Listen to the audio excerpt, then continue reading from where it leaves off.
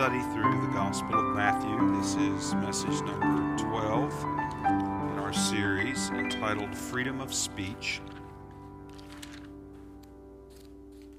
So we are looking at Matthew chapter 5, verses 33 to 37. Again, ye have heard that it hath been said by them of old time, Thou shalt not forswear thyself, but shalt perform unto the Lord thine oaths. But I say unto you, swear not at all, neither by heaven, for it is God's throne, nor by the earth, for it is his footstool, neither by Jerusalem, for it is the city of the great King. Neither shalt thou swear by thy head, because thou canst not make one hair white or black. But let your communication be yea, yea, nay, nay. For whatsoever is more than these cometh of evil. So we all know a number of different kinds of people in our lives. I'm thinking in particular here about people in relation to their word. So some people that we know, when they say that they will do something, they will do it. And they don't need to say it multiple times. They don't need to sign anything. They don't need to be asked or reminded. They simply do it. Some people we know that when they say they will do something, we sort of smile and nod because we know they're never going to do that. No matter how much they promise, no matter how much affirmation they give, we know they're not going to do it. Some people, on the other hand, are generally reliable, but maybe sometimes can be prone to forget, or maybe are just guilty of just talking too much and not really thinking about sometimes what they're saying and what they're agreeing to do. And then, of course, there's also those people who are deceitful and manipulative, and they make promises that they have no intentions whatsoever of keeping, but they make them in the moment in order to get something that they want at that time. Well, as followers of Jesus in this present age, where should we fall in a list like that? And Jesus had something to say about that here in the Sermon on the Mount that we're looking at this evening. So in verses 27 to 32 we looked at last time, Jesus gave two contrasts with the Old Covenant law, those contrasts being linked together, particularly around the sin of adultery. And Jesus showed how that lust is a heart problem, that is where it begins, and it leads to adultery in various ways. Citizens of the kingdom in this present age are to be pure of heart, just as he began in the Sermon on the Mount. And so those who are will be blessed and will see God, he said, while lustful adulterers will be cast into hell. So as we come to verses 33 to 37, Jesus now turns to our speech. We recently looked at the letter from James and noted how that he referred to the various sins of the tongue. And reading the book of Proverbs also convinces us that our speech is a serious source of sin and potential for unrighteousness, something that must be guarded and controlled and restrained. Now, Jesus' focus here is more particularly on what we would call oaths and vows. And by the time that we get to his conclusion, it's apparent that he's aiming more at just the normal speech of his followers. And so we're going to look at this as one paragraph here, verses 33 to 37, where Jesus talks about our speech being yes and no. So let's start with verse number 33. Again, ye have heard that it hath been said by them of old time, Thou shalt not forswear thyself, but shalt perform unto the Lord thine oaths. So now we have the fourth of the six contrasts here in chapter number 5, and we have this familiar formula referring to what the generation of Israel received, who received the Old Covenant law. Now, this is a case where we have a quote, and this quote from the Old Covenant law is something of a mashup, if you will, of different verses. So there's a few verses that express the things that are being said here, like Leviticus chapter 19 and verse 12 that reads, "And ye shall not swear by my name falsely, neither shalt thou profane the name of thy God. I am the Lord." Numbers chapter 30 and verse 2. "If a man vow a vow unto the Lord, or swear an oath to bind his soul with a bond, he shall not break his word, he shall do according to all that proceedeth out of his mouth." Or Deuteronomy chapter 23, verses 21 to 23. "When thou shalt vow a vow unto the Lord thy God, thou shalt not slack to pay it, for the Lord thy God will surely require it of thee, and it would be sin in thee. But if thou shalt forbear to vow, it shall be no sin in thee. That which is gone out of thy lips thou shalt keep and perform, even a freewill offering, according as thou hast vowed unto the Lord thy God, which thou hast promised with thy mouth." So what we have here in this particular verse is what we sometimes call a summary or a composite quote, where we don't have a single verse that says this exactly, but you put a few verses together and maybe even a little bit of paraphrase, and you get the truth of the statement that comes from it. And this happens quite a bit, actually, in other places in the New Testament particularly as well. So this is a summary quote, essentially, of what the Old Covenant law taught, though it's not a word-for-word expression from the Old Testament.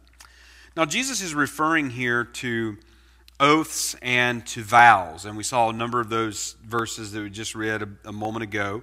Forswearing, he says, "Thou shalt not forswear thyself." Forswearing meant to swear falsely. Now, swearing that he's talking about here is not the use of objectionable language or cursing or profanity or anything like that. The swearing that he's talking about here had to do with the swearing of solemn statements. So swearing was essentially using an oath to affirm the truthfulness, to affirm the credibility of what was said. And we can actually find some positive examples in the Old Testament and the New Testament of where there was an oath that was taken, where there was a swearing that was taken. One comes to mind. I don't remember the reference right off the top of my head, but Paul said something about, I say the truth in Christ, I lie not, my conscience bearing me witness. That's a form of swearing that would be spoken of here. Swearing would also be something that would be done when entering into a contract of some sort. It could be done when it was, even when it was giving witness or testimony in some sort of a trial. And we even use that phrase. I assume that we still use that phrase in courts today, where people are sworn in to give official testimony. And of course, we have penalties for perjury if you are giving sworn testimony and you deliberately and lie, and that is shown to be true. Then there are penalties for that sort of thing. So there are a number of different ways of which that swearing could take place. And vows, the using of oaths and vows could also be used to affirm truthfulness or credibility. And that's essentially what swearing an oath would do. I speak the truth before God, or I call God as my witness that what I'm saying is true. It's that sort of thing. It's an affirmation of truthfulness or credibility of a person. Of course, vows also can extend to other things, such as like a Nazirite vow. That would be some sort of a temporary vow where there would be the following of the Nazirite vow and the abstinence of anything grown on the vine and cutting the hair and that sort of thing. And usually once that was fulfilled, certain offerings were made, and then all the hair was shaved off and all that sort of thing. So there were those kind of vows as well in the Old Covenant. Now, particularly when we read the verse there in Deuteronomy chapter 23 and verse number 22, "But if thou shalt forbear to vow, it shall be no sin in thee." And in other words, these vows were not required by the Old Covenant law, but we could say they were regulated by the Old Covenant law. So you weren't required to enter in to these vows. But if such a vow was made, it was a sin to fail to keep it. And so you have places like Ecclesiastes chapter 5 and verse number 5 that Solomon wrote later when he said, "Better is it that thou shouldest not vow than that thou shouldest vow and not pay." So essentially the Old Covenant said that if you're going to vow, then you need to keep it. You need to pay the vow or whatever the vow was pertaining to. And so from the verses that follow, though, as you come here in Matthew 5 and you're looking beyond verses 34 to 37, from what follows, it's clear that Jesus is focusing on the use of oaths in common speech. That is really the concern. So he's not thinking about making a vow, for instance, like a wedding vow.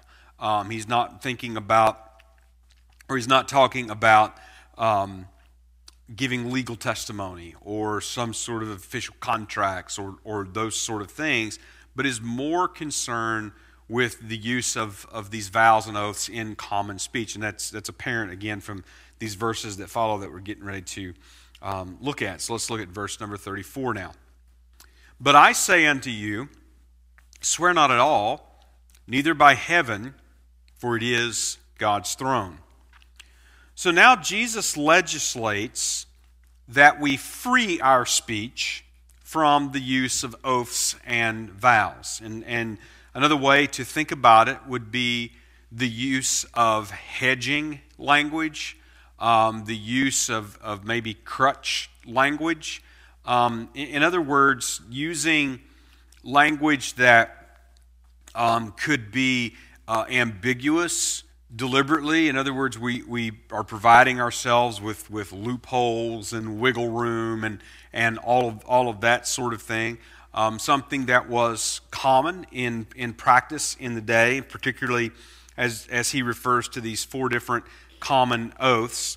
So using ambiguous language to our advantage, using ambiguous language to be evasive or to manipulate others in order to get something that we want, and to be so untrustworthy as to require the extra confirmation to the truthfulness of the words. And so some might say, I swear by heaven that I will do this, or what I'm telling you is true, or anything like that. These 4 common oaths and means of swearing by heaven or by earth or by Jerusalem, or even by your own head. So these 4 were common oaths in common speech in that day. And what you notice about them is that they all stop short of invoking God's name.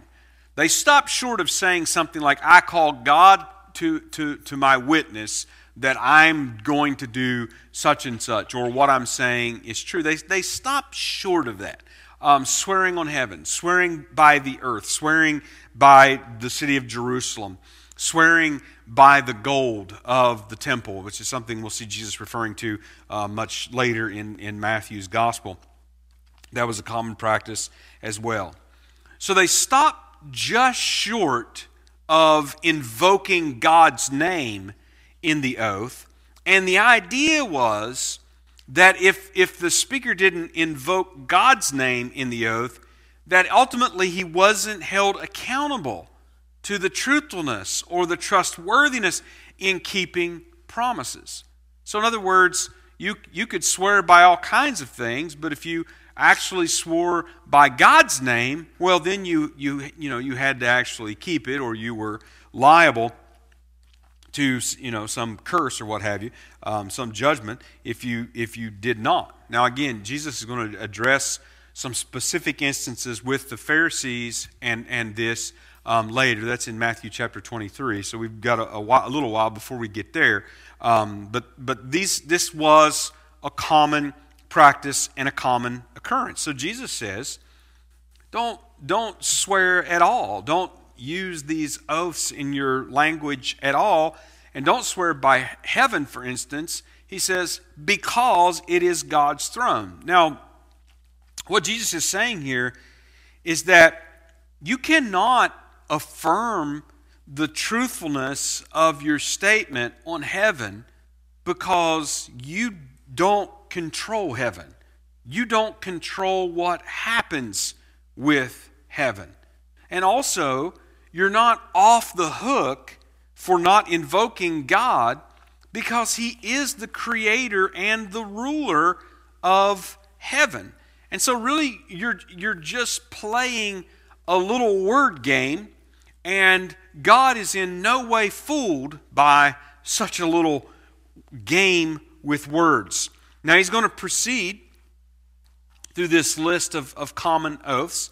He says in verse 35, nor by the earth, for it is His footstool, neither by Jerusalem, for it is the city of the great King. Well, the earth, he says, is God's footstool. That's the expression of an image of being under the feet or under the reign of a superior. And Jesus is referring to the fact that the earth is the Lord's. It's His by creation. It is His by ownership. It is His by the rule that He bears over it. It belongs to Him. So in other words, you're essentially swearing by something that you have no part in, you have no ownership over, you have no control over. And again, though you stop short of using God's name, ultimately God owns it all. He is the creator of it, and so you're still ultimately going to end up to be swearing by the owner of these things. Jerusalem being the next one. Neither by Jerusalem, he says, for it is the city of the great King. The city of the King, the Messiah, the Davidic King who restores Jerusalem in His reign. So once again, you cannot control Jerusalem. You cannot control whether Jerusalem stands or falls. How can you swear by Jerusalem? And that's particularly poignant when you think about the fact that Jesus is speaking this around about 40 years before Jerusalem did fall. And so he's essentially saying, you have no control over that. You have no effect over that. You can't affirm your own words by that because you don't know whether Jerusalem will stand or fall. And then he says in verse 36, neither shalt thou swear by thy head, because thou canst not make one hair white or black. Now, ultimately, what Jesus is referring to here is the fact that really even our own heads are not in our control. We can't make ourselves taller. We can't make ourselves shorter. And even if we think about all of our modern technologies and modern medical treatments and abilities, really we're pretty limited of what we can do and the changes that we can affect. And we can't simply by thinking about it make our hair one color or the other, or maybe perhaps make our hair return or leave or whatever.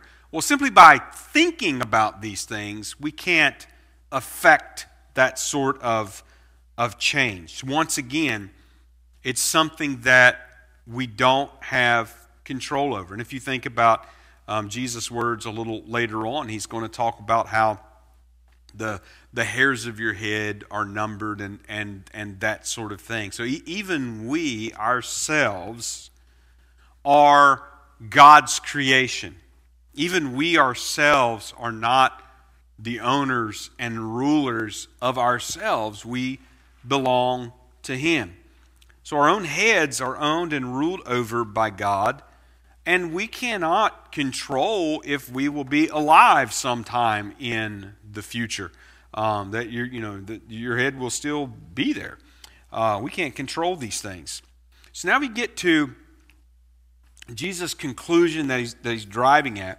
And he says in verse 37, "But let your communication be yea, yea, nay, nay.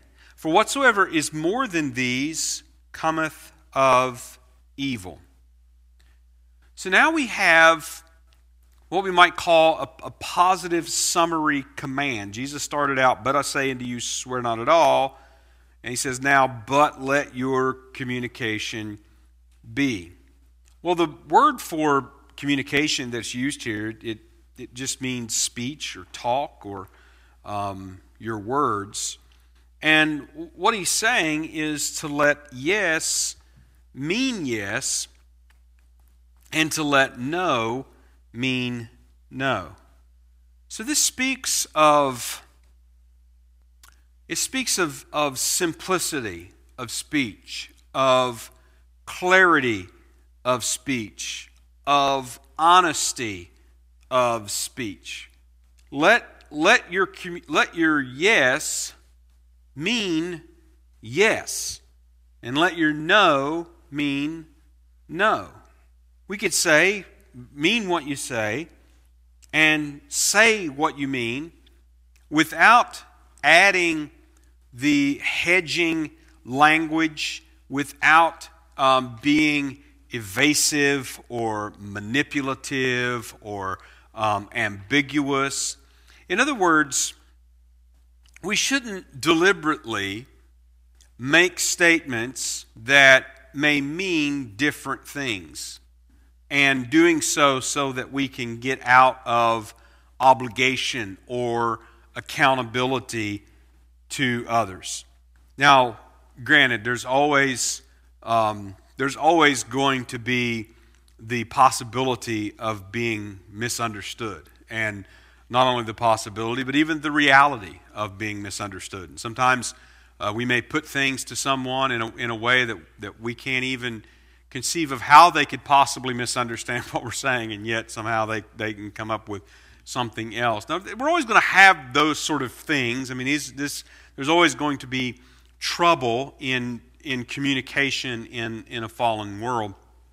So Jesus is not saying here you need to learn to be a perfect communicator, but what Jesus is talking about is doing those sort of things deliberately in order to mislead, in order to remove yourself from accountability, to allow yourself sort of the loophole and such. Now, it's not entirely clear, as he says, "Whatsoever is more than these cometh of evil." Now, the word for evil that he uses here, it could be a reference to the evil one, and it could be translated that way, and that would mean that it would be a reference to the devil, if that is the case. Now, if that is the case, then you think about a passage like John chapter 8, verse 44, where Jesus says essentially that he's the father of lies. He's the father of lies. And so this warning would mean that hedging our language is the same as lying.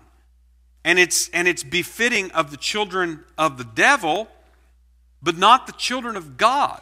The children of God that Jesus spoke of, being the children of God in the Beatitudes. He's going to talk about being the children of God again here in a few verses from here in the end of part of chapter number 5. And so it certainly would make a good contrast.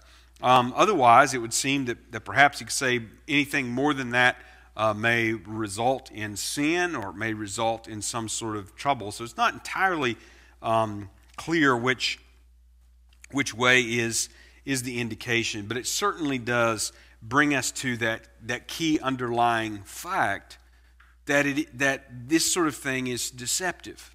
Now, again, being misunderstood is one thing, but speaking so as to intentionally be misunderstood is something else.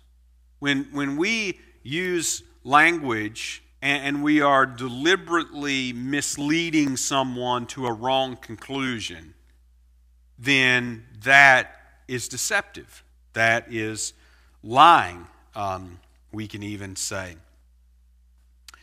So being salt and light doesn't come from deceptive speech. Now, I had to experience, this has been several years ago now when I stopped to think about it. And I was working on a project, and the project was one that was just fraught with all kinds of difficulties and seemed anything that could go wrong did go wrong. Schedules, all these things just kept on changing. And so I had the project manager, asking me for schedule updates, and we'd gone through a few different versions of the schedule because of different problems. And at one point he was asking me, and I really was just unsure of what this date was going to be. And one of the things he said to me was, he said, listen, he said, I need you to tell me the truth. Don't lie to me. What is the schedule update? Now, I was kind of taken aback because I hadn't really thought about what we were I just hadn't really thought about it in those terms. And I thought, well, this schedule is something that there's a lot of things that are outside of my control that keep affecting it is, part of the problem. And but in terms of giving, dates that were not met, being lying or deceptive. And so these verses were something that actually I did think about and did think through in that time, and how that in our speech that we need to be careful that we're not being ambiguous, we're not being misleading, we're certainly not intentionally trying to mislead or deceive someone. So again, being salt and light in this present world, that doesn't come from deceptive speech. And I once heard the statement that Christians are not called to a fair fight in this world. And it's a pretty good statement, because on the one hand, as Christian people, we are called to honesty. We are called to righteousness in speech. Whereas unbelievers use all sorts of tactics. They use all sorts of tactics to evade, to mislead, to manipulate. And you can think of unbelievers in all kinds of different situations. And oftentimes you think of, these professors these days that, stand before kids and seek to convince them that there's just no such thing as truth, and there's no such thing as certainty. But yet we know for a fact that they don't live their lives that way. They can't live their lives that way. In fact, they depend very much on truthfulness in their contracts. They depend very much in truthfulness on, when they get their paychecks and when they go and deposit a certain amount in the bank, that the bank has a view of truthfulness that says you deposited this amount and this amount was credited to your account, rather than saying, well, you deposited this amount, but from our perspective, we viewed that as 50% of it. We put half of it in there, and we kept half of it. And of course, you get into all these kinds of things, and they cannot be kept to that standard. Well, again, as Christian people, we are called to honesty. We are called to righteousness in our speech. And the unbelievers of the world are going to do just what we might expect unbelievers to do. And they use all sorts of tactics to evade and mislead and manipulate. But further, we also, when we think about our speech, we realize that we fail to love others as ourselves when we fail to be honest with them. I mean, we really do value truth. Again, this comes down to just on a very practical level. No one wants to be lied to. And we certainly don't want to be lied about, but we don't want to be lied to.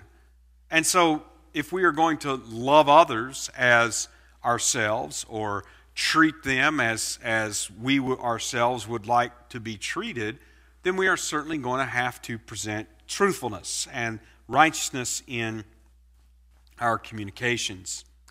So once again, Jesus calls us to righteousness in our relationships with others, that we speak simple truth, that we don't disguise our language in oaths and vows and other types of hedges.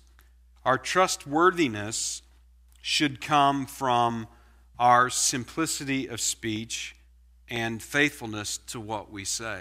And again, there's always going to be cases where we are misunderstood.